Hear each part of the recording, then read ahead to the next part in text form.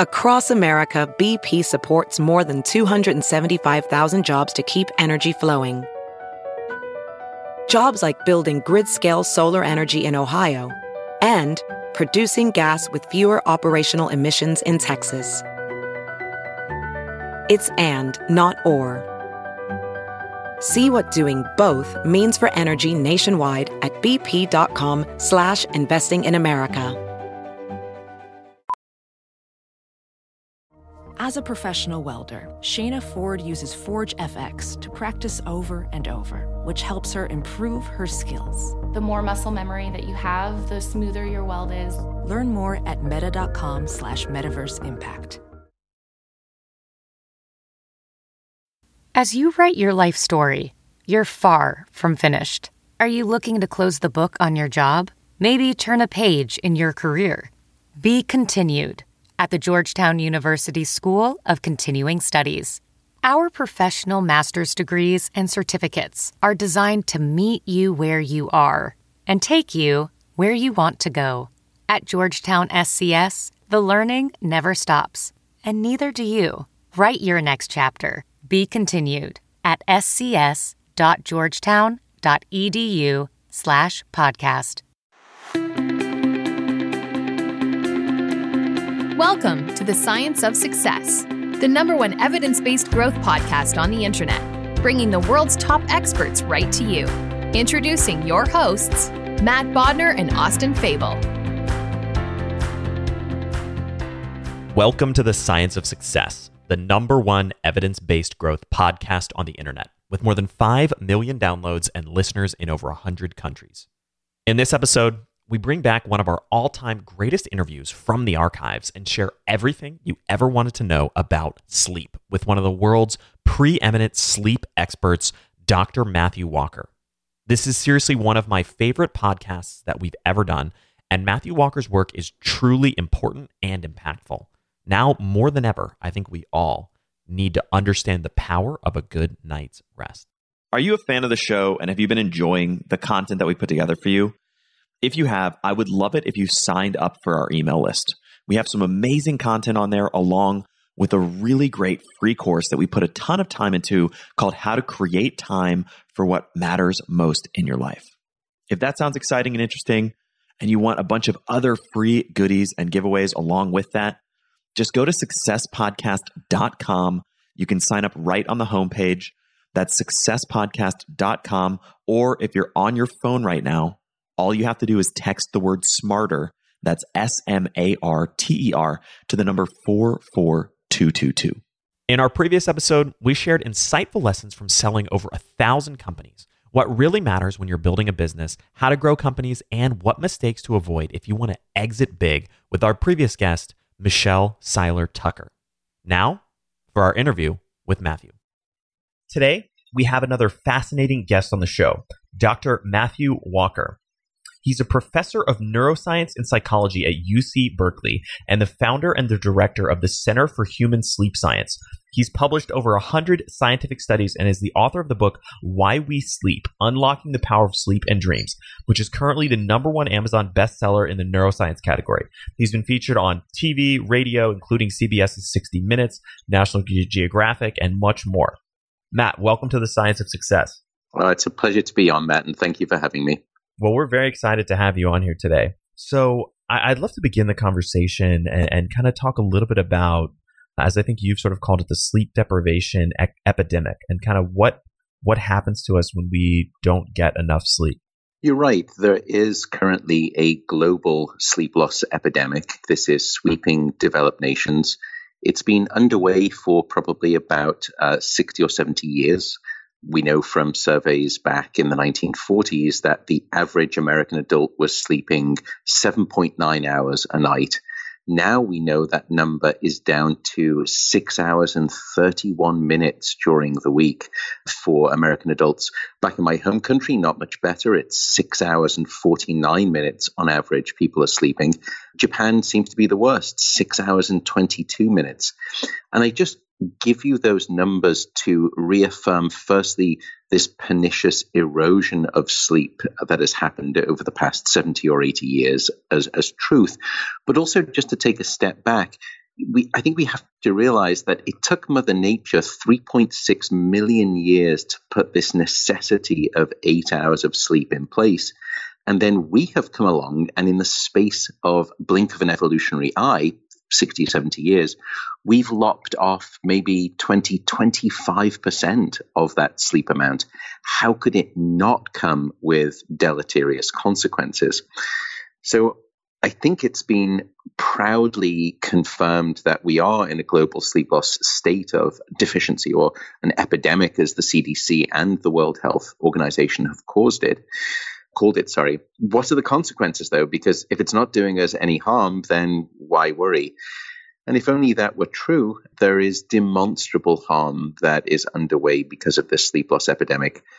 We can start at the big 30,000 foot level and make a very simple statement based on epidemiological studies from millions of people. And that is, the shorter your sleep, the shorter your life.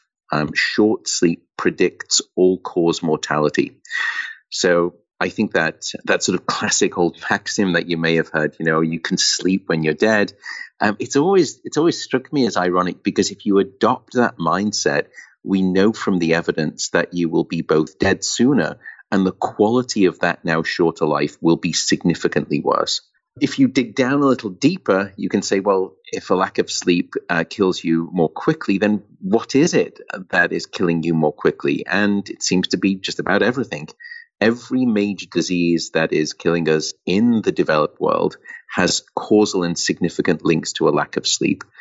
That list currently and tragically includes Alzheimer's disease, cancer, cardiovascular disease, stroke, diabetes, as well as numerous mental health conditions, depression, bipolar disorder, and most recently, and sadly, suicide as well. So I think we're really now starting to understand not just how deathly a lack of sleep is and the current weight of our sleep deprivation, and that elastic band of sleep deprivation can stretch only so far before it snaps. But we're also understanding from hard science exactly why a lack of sleep produces such disease, sickness, and ill health within the brain and the body. It's amazing. And it's so important to think about why sleep is so vital. And yet in today's society, it seems like there's more and more of a push to sleep less, work more, hustle more, do more. How do we combat that? There is. And I think currently sleep has an image problem in society, because more often than not, we seem to stigmatize sleep. And we suggest that people who are getting sufficient sleep, and I actually choose my words quite carefully there, as being lazy, as being slothful, those who get maybe 7 or 8 hours of sleep a night. And people, I think, or some people, I should say, not all, but some people are perhaps quite proud of the fact of how little sleep that they're getting, and wear it almost as though it's a badge of honor to be celebrated. And it's sad, because for all of the reasons that we've just discussed, it's an ill-advised mentality to expose. But it's also strange because we don't always have that opinion. I don't think any of us would look at an infant sleeping during the day and say, gosh, what a lazy baby. And we don't do that because we know that sleep at that time of life is absolutely non-negotiable. It's fundamentally necessary. But if you look at the evidence, somewhere between infancy and now even childhood, not only do we abandon this notion that sleep is necessary and important, but we give it this terrible stigma. So I think that attitude has to change, and there are many ways in which it has to change. But I think part of the problem, perhaps, is that the science of sleep has actually not been adequately communicated to the public. And I think it's people like myself who are to blame. I'm a sleep scientist. I've been a professor and a sleep scientist for 20 years now. And I can't go around wagging the finger at people if people have not been educated by the science that their taxpayer dollars have funded. And that was part of the motivation to write the book, that I didn't feel as though there was a book out there that gave people a blueprint manifesto of all of the real hard science of sleep. There are lots of books out there that you can buy about sort of, the quick fix. These are the 10 rules to better sleep. And I've got nothing against those types of books. But for me, I felt it was important because my sense is that people don't respond to rules. They respond to reasons rather than rules. And I wanted to give and write a book of reasons for why you should sleep rather than rules for how to sleep. So I want to dig a little bit more specifically into some of the kind of negative implications, or maybe kind of the flip side of why sleep is so important for certain activities. So for somebody who, let's contextualize this maybe within a work framework broadly, thinking about if I want to get more work done, people often say, all right, I'm going to sleep less, or I'm going to pull an all-nighter, or, I'm going to cut down on my sleep so I can be more productive. How does that usually pan out? What does the science say about doing that? It doesn't pan out very well. And in fact, the opposite is true. We now know that less sleep does not equal more productivity. There have been lots of sort of laboratory and workplace studies, and they give us 5 clear truths. Firstly, underslept employees tend to take on less challenging work problems. In other words, they opt for the easy way out. Underslept employees actually produce fewer creative solutions to work problems that they're facing. They also actually exert less effort when working in groups, and we've done some of this work. They essentially slack off. It's what we call social loafing. So they ride the coattail of others and sort of try to claim their hard work as their own. We also know, very interestingly, that underslept employees are more likely to lie, cheat, and engage in deviant behaviors, such as falsifying claims receipts, etc. And it's a scaling function. The less sleep that you have, the more likely you are to lie in and be deviant. What's also interesting is that it scales the business hierarchy all the way up to the top. We know that the more or less sleep that a business leader has had, the more or less charismatic their employees will rate that business leader, even though the employees themselves know nothing about how much sleep that business leader has had. They can actually see it in the expression of the behavior of their leader. You can then actually scale that up from those sort of low-level studies all the way up to the higher-level studies. And there was a recent RAND report, an independent report, that demonstrated that chronic exhaustion and fatigue due to a lack of sleep cost most first world nations about 2% of their GDP. So for the United States, that's $411 billion that we lose each year due to a lack of sleep. So if you can just sort of think about that, if we solve the sleep deprivation problem in the US, we could almost double the budget for education, and we could make huge inroads into the problems that we have with healthcare, or we could just flat out give people remarkably high tax rebates simply by solving this sleep loss epidemic. So I think in response to your question, it's very clear that underslept individuals are not going to be successful. It's a little bit like if you think about your workforce and you're forcing them to come into work every morning early and leave very late so no one's getting enough sleep. It strikes me a little bit like a spin class at a gym. Everyone in the office looks like they're working hard, but the scenery never changes. There's never any forward progression in terms of momentum with productivity and creativity. So I think we need to change our attitude in the workplace regarding sleep. The evidence is very clear there. Especially around the creativity and the productivity aspect of that, it makes me think almost about the kind of an applied version of the 80-20 principle, where it's not necessarily just more hours of work equals more output, but it's really, vital to have quality work where you're creative, where you're bringing a fresh perspective and a well-rested mind. And that's when you really produce value. But when that's kind of the 20% that produces 80% of your results. But all the sort of busy work and the hustle and bustle, if you don't get enough sleep, you're not going to be able to really be incredibly productive. I think that's very true. Is there a way that we could actually break the sort of the classic Pareto sort of 80-20 law that's common throughout nature and it's applied to human beings as well by way of manipulating sleep? Could we actually force it to be that it's 30 or 40% of your workforce that returns now, 80 or 90% of the productivity by way of sufficient sleep. But it's really, it's just coming down to the very fact that, what is the recycle rate of a human being? I think people have failed in the workplace to actually face this question and ask it. And it's surprising because people in the workplace are wonderfully astute at trying to squeeze every ounce of effectiveness and efficiency out of all of their systems, be it, their budget, be it their tax, be it their hardware, be it their software. And I think we forget about the biological organism at the heart of most companies, the human beings themselves. And we have to ask, how long can an individual be awake before they decline significantly in their productivity, efficiency, and effectiveness?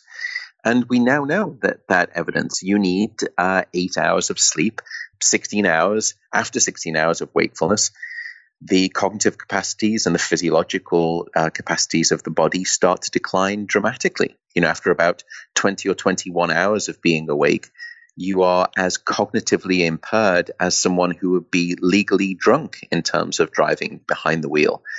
So there really is a recycle refresh rate of a human being, and we know that, and it declines dramatically once you get past that 16. And what I'm suggesting there is not 16 hours of work. I'm suggesting that, there's, an 8 and 9 hour work span, then people need that downtime and they need to get that 8 hours of sleep to reboot and refresh. So what's actually happening during that kind of recycling period? Well, we know firstly that there are multiple different stages of sleep that we ebb and flow in and out of throughout a full 8 hour phase. And those different stages of sleep, and the two principal types of sleep, I should note, that probably most people are aware of, are what are called non-rapid eye movement sleep, or non-REM sleep, and rapid eye movement sleep, or REM sleep, which is the stage principally from which we dream. And non-REM sleep actually has several sub-stages to it, stages 1 through 4, increasing in their depth of sleep. And by the way, it always strikes me as funny that scientists are not a very creative bunch. We had these 4 stages of deep non-REM sleep, and all we could come up with was stages 1 through 4. But let's set that aside for a second. So we know that all of those different stages of sleep perform different functions and are all necessary. To come back to your question, though, exactly what is happening at night? Well, let's take deep non-REM sleep for a start, the deepest stages of non-REM sleep. That stage of sleep is actually critical for essentially clearing out all of the metabolic toxins that have been building up in your brain. Now, that may sound a little bit hand-waving, but there's actually very hard, good science from animal studies. When we are awake, we are essentially in a form of low-level brain damage. That's what wakefulness is. And we produce a variety of metabolic byproducts as a result of all of that waking brain cell combustion that we're doing. And it is during sleep at night when we clear that away. What is clearing that away? Well, it turns out that we made a discovery, which is a sewage system in your brain. Now, you have a sewage system in your body that you're probably familiar with called the lymphatic system. But your brain also has one. It's called the glymphatic system, after the cells that produce it or compose the system, called glial cells. And that sewage system within the brain, the glymphatic system, is not always on, at least not in highest flow capacity. It's only during sleep, and particularly deep sleep at night, where that cleansing system of the sewage network actually kicks into high gear. It increases by maybe 200 to 300% relative to when we're awake. Why is this important? Well, one of the metabolic toxins that the glymphatic system clears away as we sleep at night is a toxic protein called beta amyloid. And beta amyloid is one of the leading candidate causes of Alzheimer's disease. And this is why we know that people who are not getting sufficient sleep across their lifespan are at a far higher risk probability of going on to develop Alzheimer's disease. The less sleep that you have, the less clearing away of that toxic byproduct. So that's one general way that we know that the brain gets essentially a refresh. We also know that different cognitive systems and networks within your brain undergo a restoration. For example, we know that learning and memory systems get overhauled. We take information that we've recently learned and we transfer it from short to long-term memory during sleep, which is essentially like hitting the save button on new memories. So it prevents you from forgetting by cementing and solidifying those memories into long-term storage sites. We also know that there is a clearing out of your short-term memory reservoir. It's perhaps a little bit like shifting files from a USB stick, so that when you wake up the next day, you have this renewed capacity to start learning and acquiring new facts and information all over again. So that's a more specific way in which the brain actually gets an overhaul at night during sleep. We also know that the emotional circuits of the brain are changed and modified by sleep. There are deep emotional brain centers, very old evolutionary centers, specifically a structure called the amygdala, which controls the fight or flight response. And that structure, the amygdala, is normally regulated in us higher order primates, human beings specifically, by a part of the brain that sits just above your eyes called the prefrontal cortex, which acts a little bit like the CEO of the brain. It makes very high-level executive top-down control decisions. And when you've had a good night of sleep, that part of your frontal lobe has been reconnected to your deep Neanderthal amygdala fight or flight center of the brain, and it just regulates it. It's a little bit like a brake to your emotional accelerator pedal. But when you don't get enough sleep, that connection is actually severed. And as a consequence, you become almost all emotional gas pedal and too little frontal lobe regulatory control brake. So there are many different ways in which sleep generally and very specifically seems to regulate our brain. And I could also speak about the different ways that sleep actually reboots multiple systems within the body, but that's certainly the ways in which it refreshes your brain. Welding instructor Alex DeClaire knows firsthand how VR training platforms like ForgeFX can help meet the demand for skilled workers. Anywhere you go look, there's going to be a shortage of welders. VR training can help welding students learn the skills they need to begin and advance in their career. The beauty of virtual reality is it simulates that exact muscle memory that they need. Explore more stories like Alex's at meta.com/metaverseimpact. I want to dig into learning and productivity and kind of the emotional aspects. But before we do, tell me briefly about kind of the physiological and the body reset aspects of sleep as well. Firstly, we know that deep non-REM sleep that we described is perhaps one of the best forms of blood pressure medication that you could ever imagine. It's during that deep sleep that your heart rate actually drops, your blood pressure will lower. There are a variety of restorative chemicals and hormones that are released, growth hormone in particular, to actually restore the cells within the body. So it's fantastic for the cardiovascular system. We also know that it regulates your metabolic system. Specifically, it regulates insulin levels. And if you're not getting sufficient sleep, your blood glucose actually starts to become disrupted. And there are great studies now taking healthy people with no signs of diabetes. And after 1 week of 5 to 6 hours of sleep a night, their blood sugar is disrupted so profoundly that their doctor would subsequently classify them as being pre-diabetic. So that's how critical sleep is to maintaining the metabolic system. We also know that sleep is essential for another one of the major systems, the reproductive system. And here I'll speak frankly about testicles, because we know that men who are routinely getting just 5 to 6 hours a night have significantly smaller testicles than those who are sleeping 8 hours or more. In addition, men who report getting just 5 or 6 hours of sleep each night have a level of testosterone which is that of someone 10 years their senior. In other words, a lack of sleep will actually age you by a decade in terms of that aspect of wellness and virility. We see very similar impairments in equivalent female reproductive hormones and health caused by a lack of sleep. So it's not just males.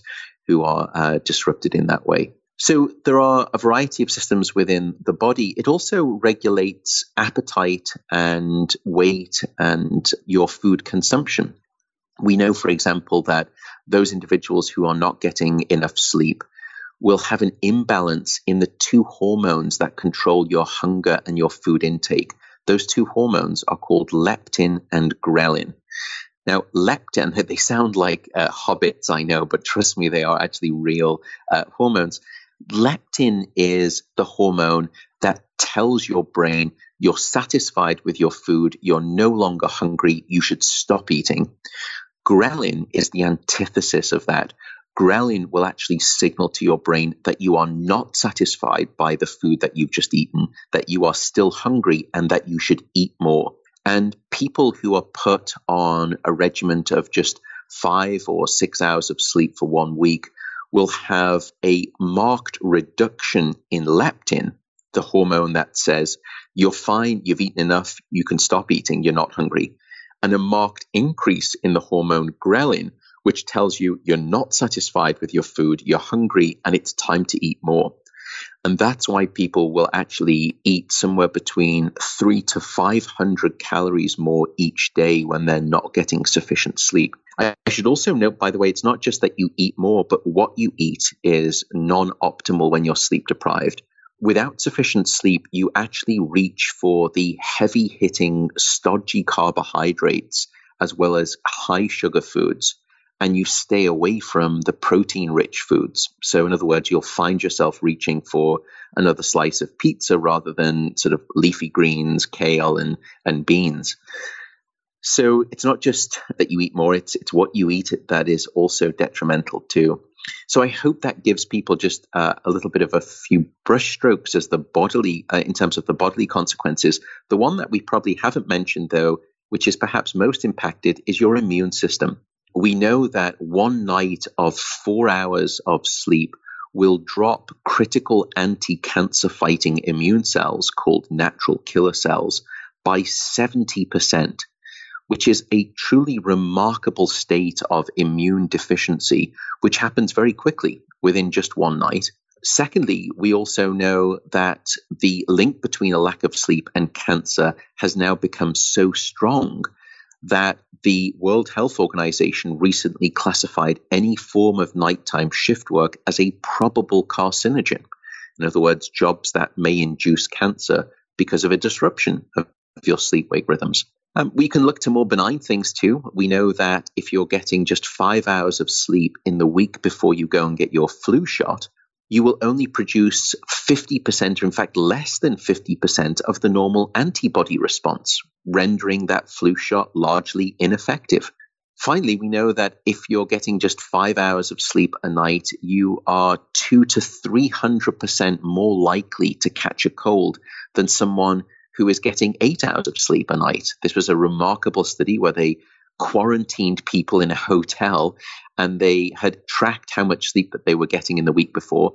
And then they flushed up the nose of all of these individuals the flu virus. And then in the next few days, they looked to see how many of those individuals succumbed to the flu, how many got infected.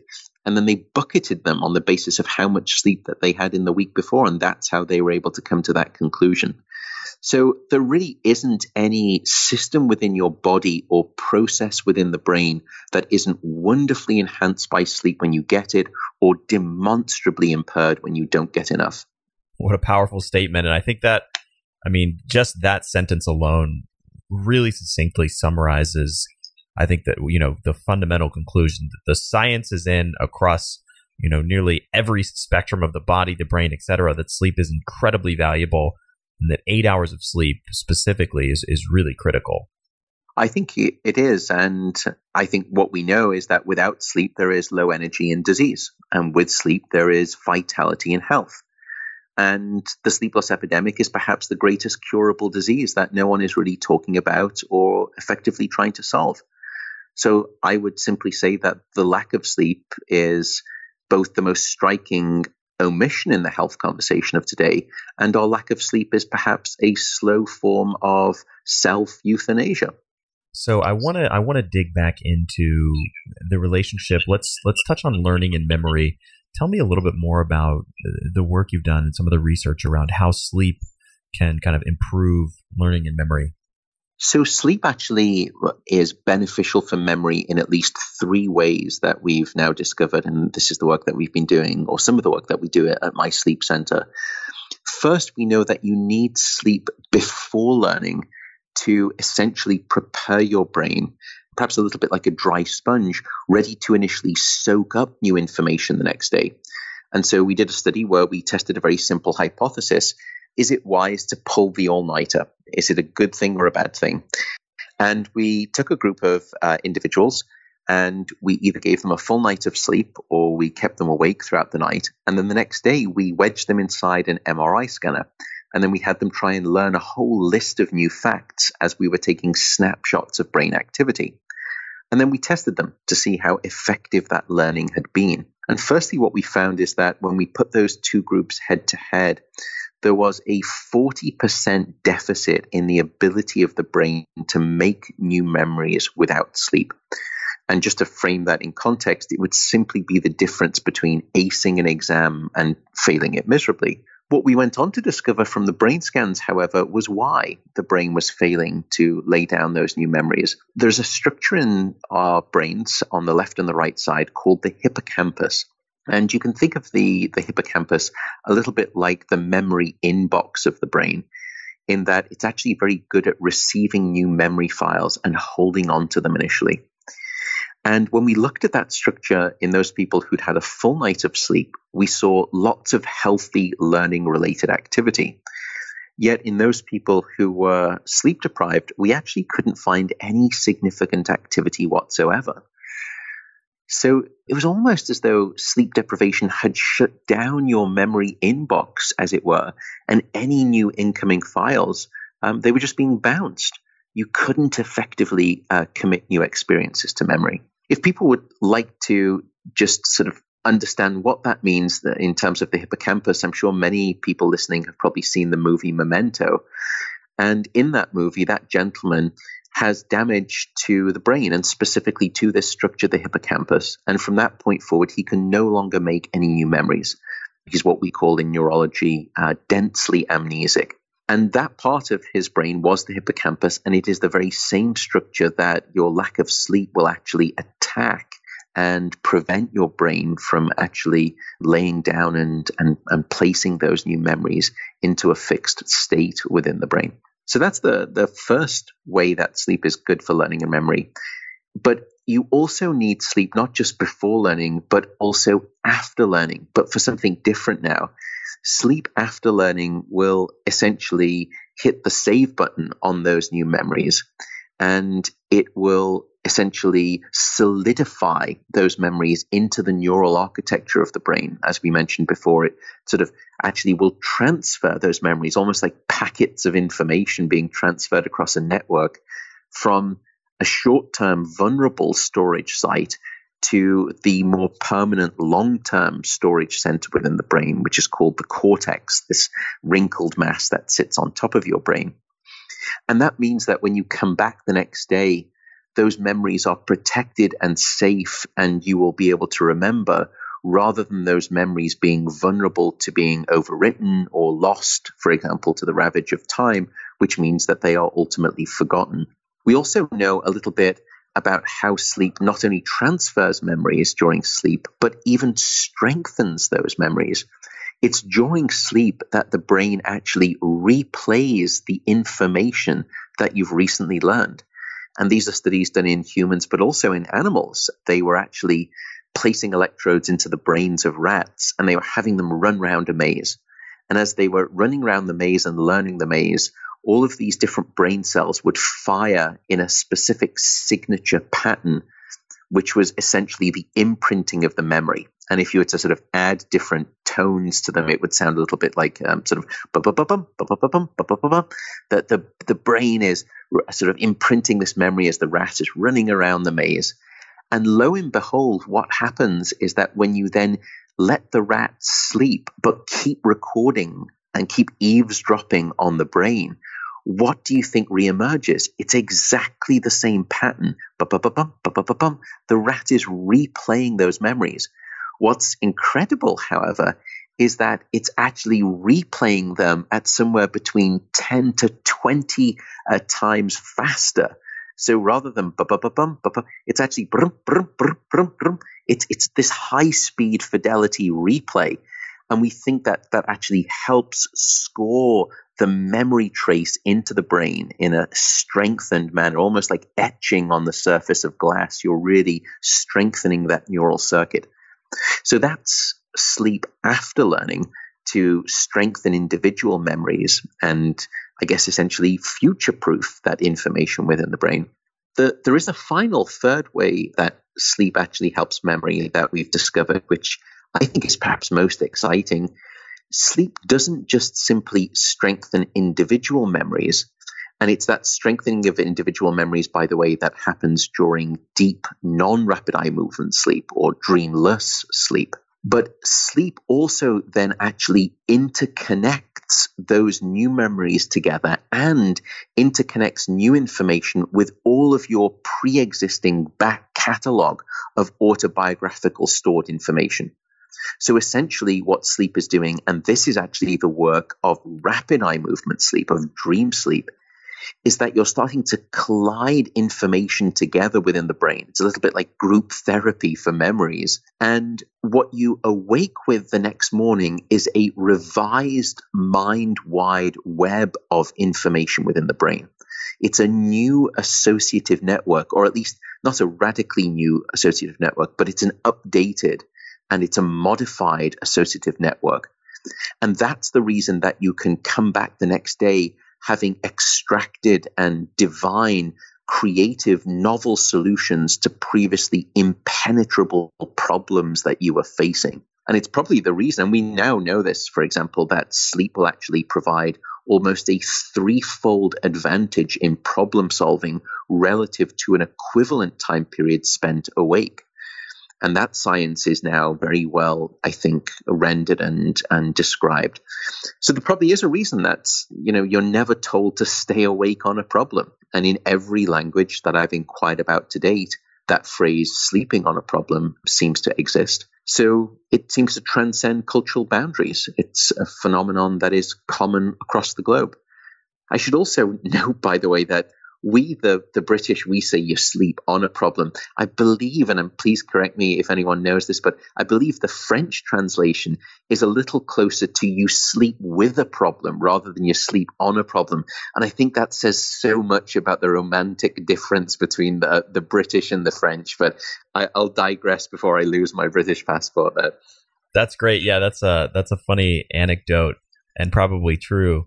But I think that sort of, I've seen the phrase creative incubation in some research around creativity and some of the science behind, kind of what you're describing. And to me, it makes so much sense that the more you give the brain the ability to process something, when you come back to that problem, you're going to be much more creative. You're going to be much more effective at solving it. That's right. And it's not just sleep, by the way. If it's a complex problem, simple problems tend to benefit from deliberative, focused thought.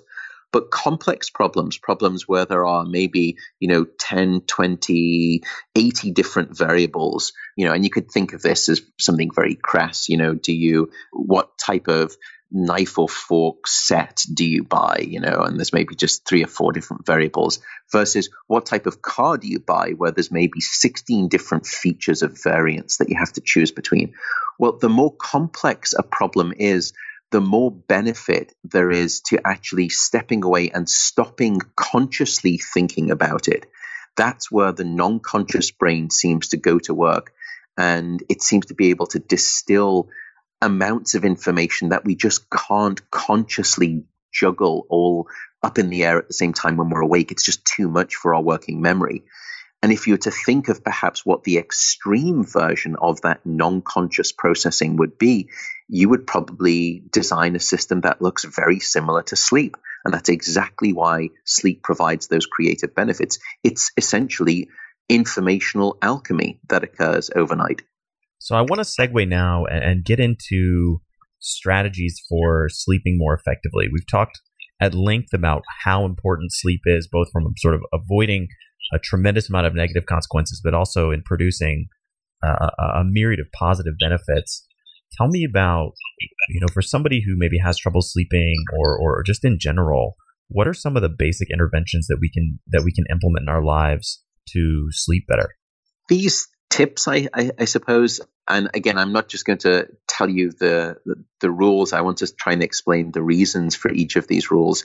I do warn people that some of them are probably not necessarily desirable. It makes me very unpopular, but here they are.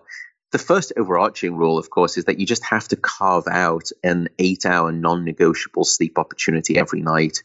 And it sounds crass and it sounds hokey, but I do this in my life as well. I'm not just saying this because I've just written a book and I sort of want to practice what I seem to be preaching, but it's from a very selfish perspective because I know the evidence so well. And if you knew the evidence as I do, and I hope people will do after reading the book, you just wouldn't do anything different. I don't want a shorter life. I don't want a life filled with disease and pain and sickness and suffering. So that's why I do give myself a non-negotiable 8-hour opportunity every night. Once you've got that in place, and I don't think it's insurmountable, people are doing wonderful things in terms of actually committing non-negotiable time to exercise, and people are trying to eat more healthily. So I don't think sleep is a lost cause in this regard. Once you're getting that opportunity, then I think there are 5 things that you can do. If there's one thing that you do from all of these tips, it is this: regularity. Go to bed at the same time and wake up at the same time, no matter what, no matter whether it's the weekend or the weekday. Even if you've had a bad night of sleep, still wake up at the same time the next day. Accept that it's going to be a bit of a tricky day, but then just get to bed early the following evening, and then you will reset. Because if you sleep in late for whatever reason, you're not going to feel tired until later that following evening, and you start to drift forward in time, and it's called social jet lag, and that has marked deleterious consequences to your health and to your sleep. So regularity is key. The second is temperature. Keep it cool. Keep your bedroom around about 68 degrees is optimal for most people, which is probably colder than you think, or about 18.5 degrees Celsius. The reason is this, that your body needs to drop its core temperature by about 2 to 3 degrees Fahrenheit in order to initiate sleep. And that's the reason that you will always find it easier to fall asleep in a room that's too cold than too hot, because at least the cold room is moving your brain and body in the right thermal direction that it actually wants to go to for sound and healthy long sleep. So try to keep your temperature in the bedroom cool.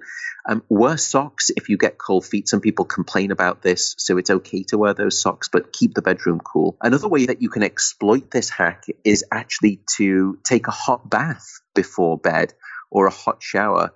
The bath is better if you look at the evidence. Most people think that when they have a hot bath, they get into bed, they're nice and warm, and that's what lets them fall asleep more easily. It's actually the opposite. When you get into a bath, all of the blood comes from the core of your body out to the surface. That's why you get that rosy glow. It's what's called mass vasodilation.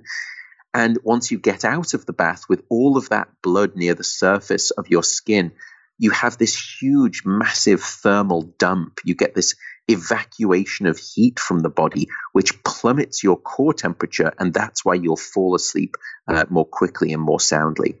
The third tip is light, and actually darkness more specifically.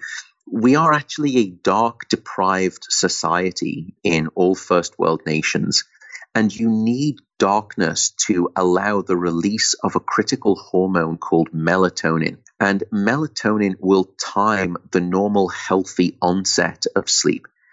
If you've got lots of light on inside of the house during the evening, and especially if you're looking and staring at those LED screens from phones, tablets, laptops, etc., that will actually fool your brain into thinking it is still daytime, and it will shut off melatonin, so you won't be releasing melatonin.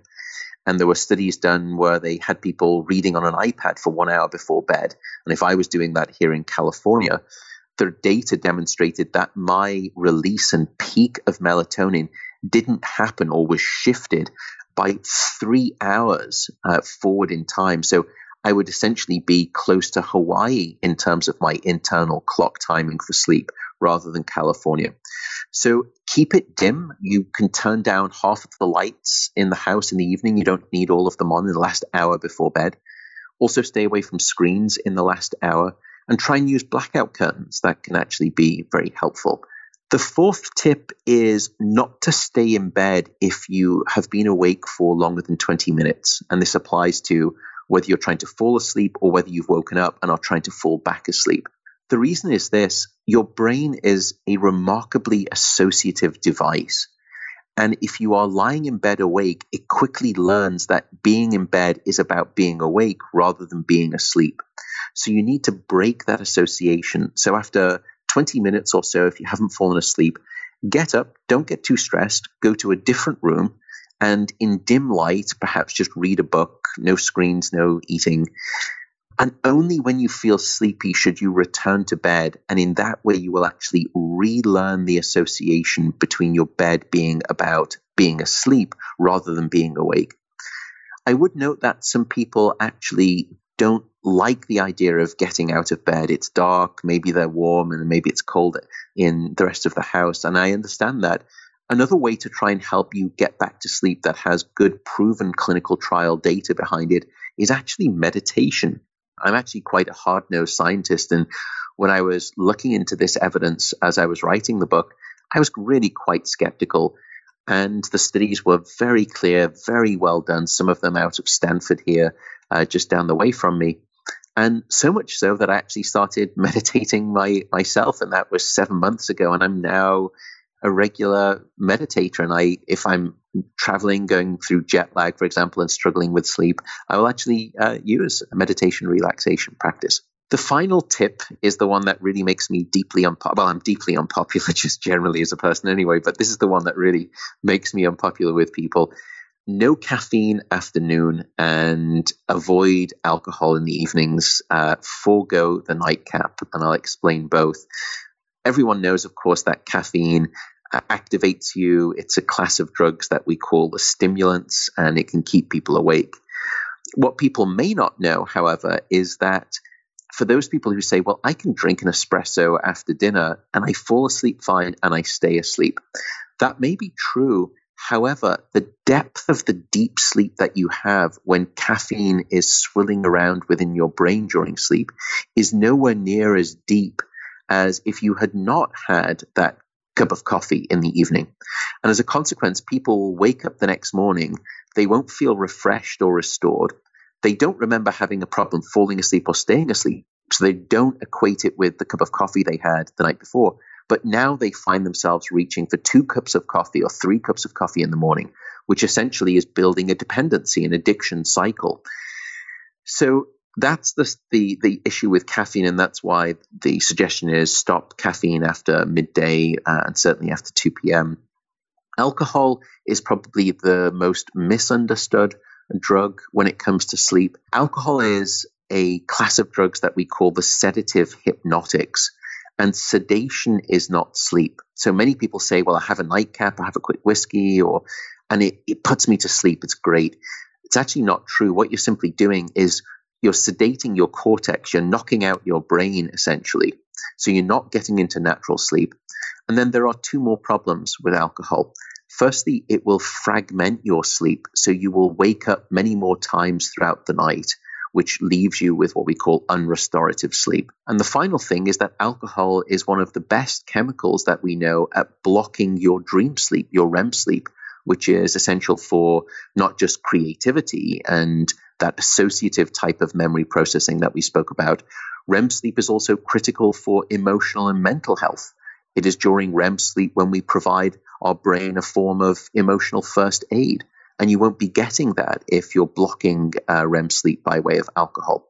So those would be the 5 tips to better sleep, and hopefully they help some folks. And I'm also happy to speak a little bit about sleeping pills. They're also misunderstood, but those would be for most people the 5 tips that I would offer. Great advice, and I try to implement as many of those as possible. You know, one of the things, specifically caffeine, is something that I used to drink kind of at my peak about a cup of coffee, a pot of coffee a day. And now I basically don't consume any caffeine. And when I do, I limit myself no caffeine afternoon, maybe 1 cup of tea is kind of the maximum. And I've noticed a huge impact on that impacting my sleep. Sorry, were you going to say something? Yeah, no, I was just going to say, I mean, it's immensely wise. And it's, one of the problems with a lack of sleep is that you quickly reset your sort of perception of your effectiveness and your health. You just think, well, this is how I am now at this age, not realizing that you could actually be a far better version of yourself, both mentally, cognitively, and physiologically, if you were just to start getting sufficient sleep. And I think many people fail to realize that with caffeine, especially, that it's only when they come off caffeine do they really start to feel both the benefits of all of the side effects that normally come with high caffeine use, but especially the benefits on sleep. It's like sort of, wiping a fogged window and you finally can start to see clearly through it. That's the benefit of a full restorative night of sleep. I have a couple sort of short questions all around specific sleep strategies or tactics. Let's start with, you touched on sleeping pills. Tell me about sleeping pills. Do they work? And, if so, why or why not? There are no sleeping medications that we have currently that produce naturalistic sleep. The current class of drugs that you will be prescribed are called sedative hypnotics. And again, as we mentioned with alcohol, sedation is not sleep. So the sleep that you have when you're on sleeping pills, if I were to show you the electrical signature of your sleep, if you were to come to my laboratory, it would not be the same on sleeping pills as it would be if you're just having naturalistic, healthy sleep. That's the first thing. The second thing, and I go to great lengths in a whole chapter in the book to discuss this, is that people are probably not aware of the risks of sleeping pills. They have not been communicated to the public adequately. Firstly, we know that sleeping pills are associated with a far higher risk of death. They're also associated with a significantly higher risk of cancer and infection. Now, we don't yet know if this is causal versus simply associational, but what I wanted to do is to try to get that information out to the public so they at least could be armed with the knowledge and make an informed choice with their doctor when they go and see the surgery. So I think that's I think one of the biggest problems with sleeping pills is the misunderstood nature about what they give you and the dangers.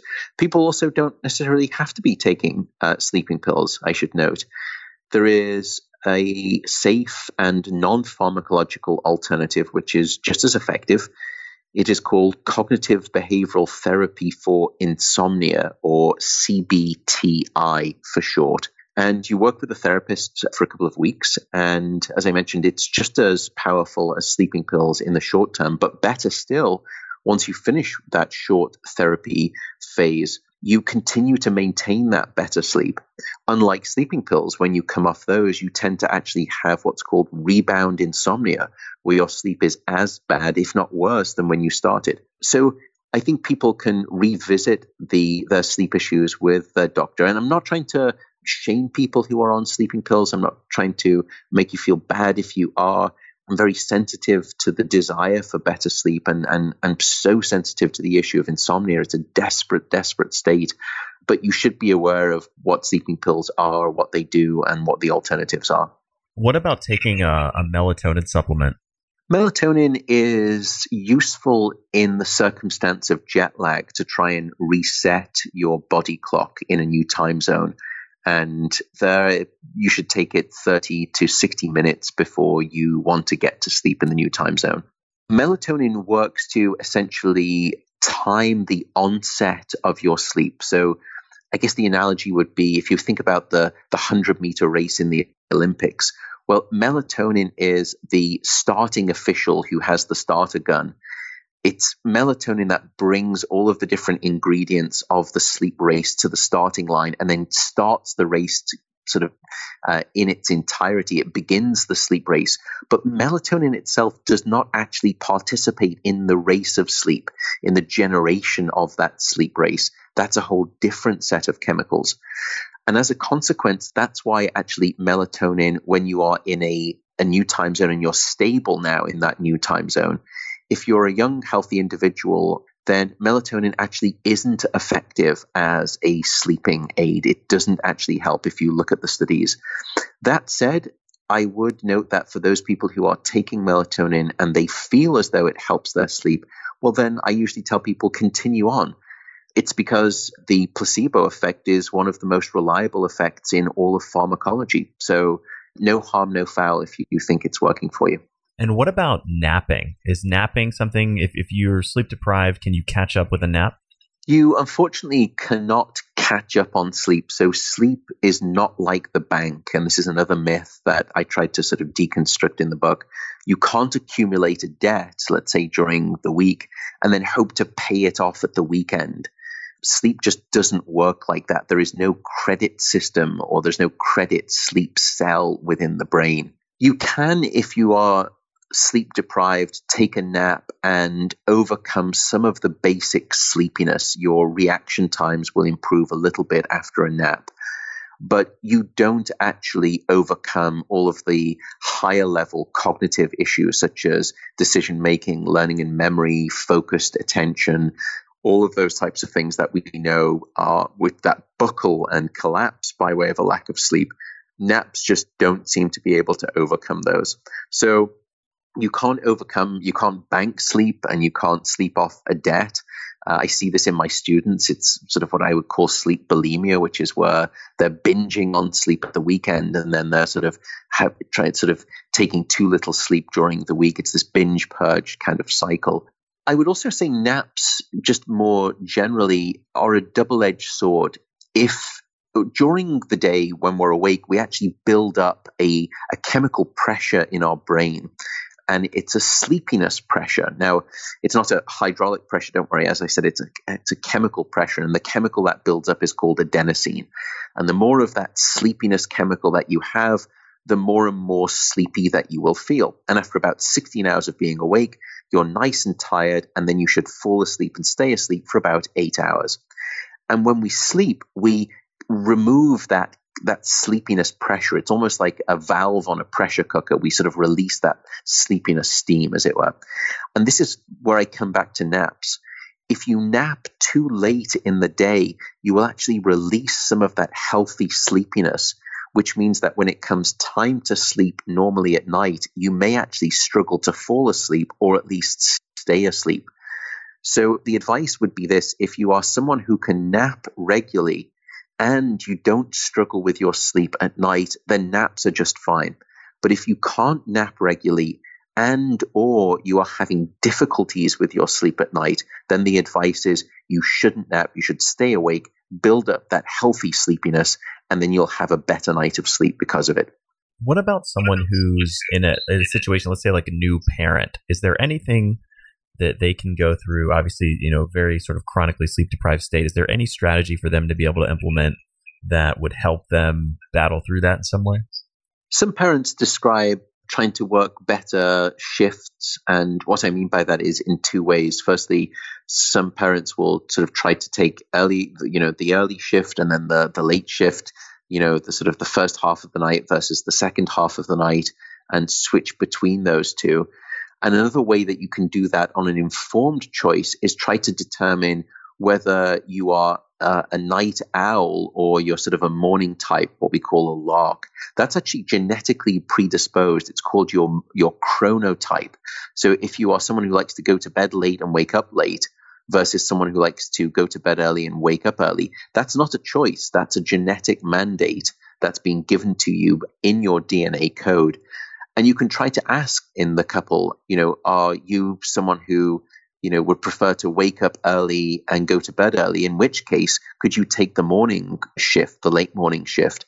And if I'm someone who likes to go to bed late and wake up late, well, then it's easier for me to actually take the first half of the night and then sleep for the second half of the morning and sleep late.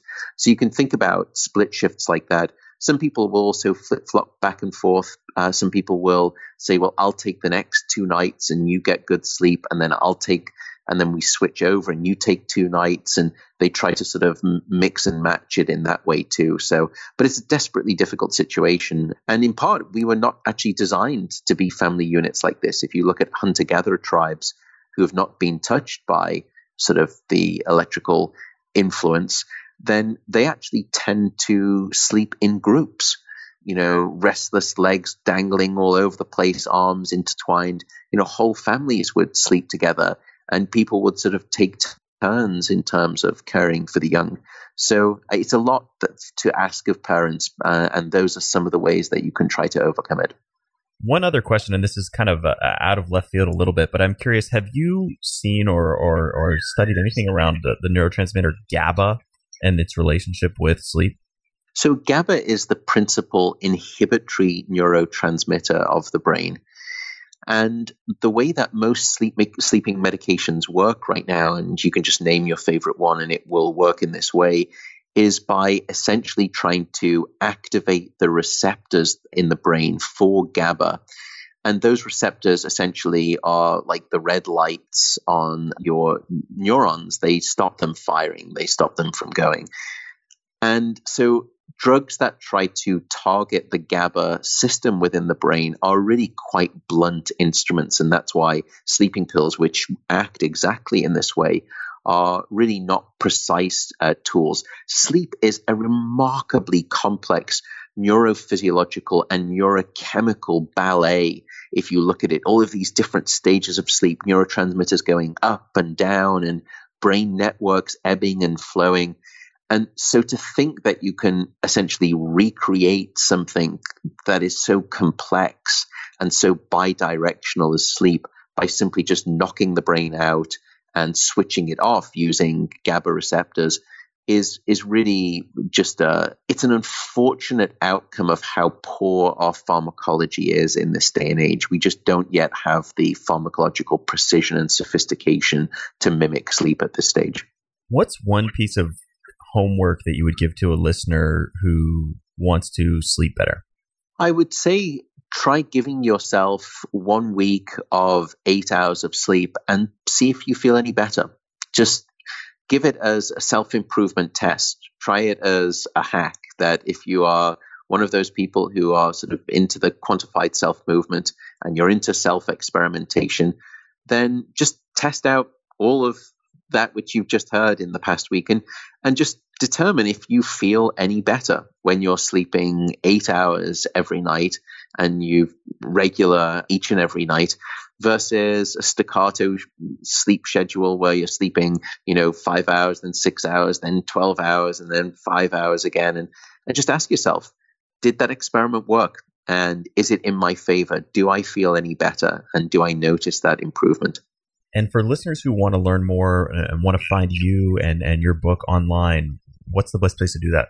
So they can find the book, which is called Why We Sleep, and they can find that online. Amazon holds it. You can find it from all of your major bookstores, both the major brands as well as all of the independents. It's on the list of most libraries too. If you don't want to part with your money, my publisher probably wouldn't like me saying that, but I really don't mind. It's about the knowledge of the book, not the sales. If you want to learn more about the work that I do, you can follow me on social media. I am at Sleep Diplomat, all one word, Sleep Diplomat.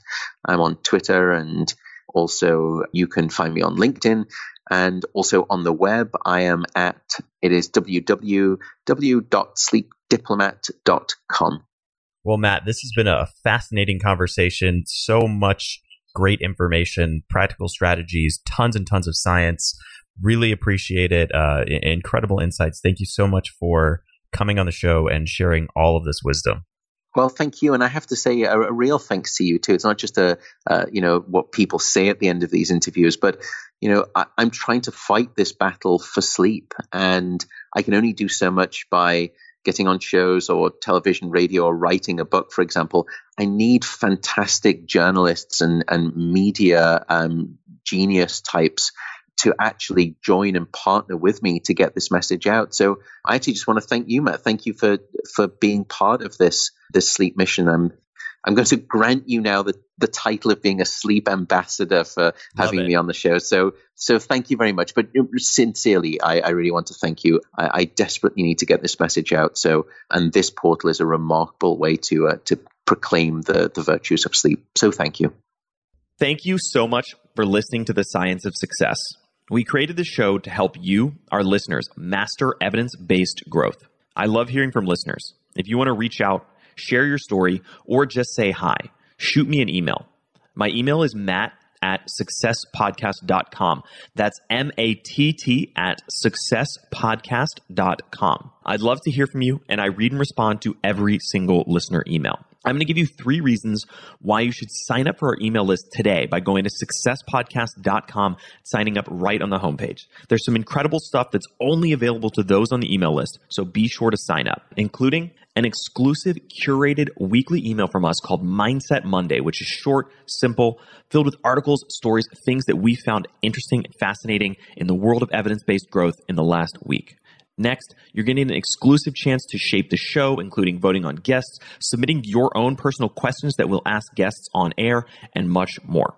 Lastly, you're going to get a free guide we created based on listener demand, our most popular guide, which is called How to Organize and Remember Everything. You can get it completely for free, along with another surprise bonus guide by signing up and joining the email list today. Again, you can do that at successpodcast.com, sign up right at the homepage, or if you're on the go, just text the word SMARTER, SMARTER, to the number 44222. Remember, the greatest compliment you can give us is a referral to a friend, either live or online. If you enjoyed this episode, please leave us an awesome review and subscribe on iTunes, because that helps boost the algorithm, that helps us move up the iTunes rankings and helps more people discover the science of success. Don't forget, if you want to get all the incredible information we talk about in the show, links, transcripts, everything we discuss, and much more, be sure to check out our show notes. You can get those at successpodcast.com. Just hit the show notes button right at the top. Thanks again, and we'll see you on the next episode of The Science of Success.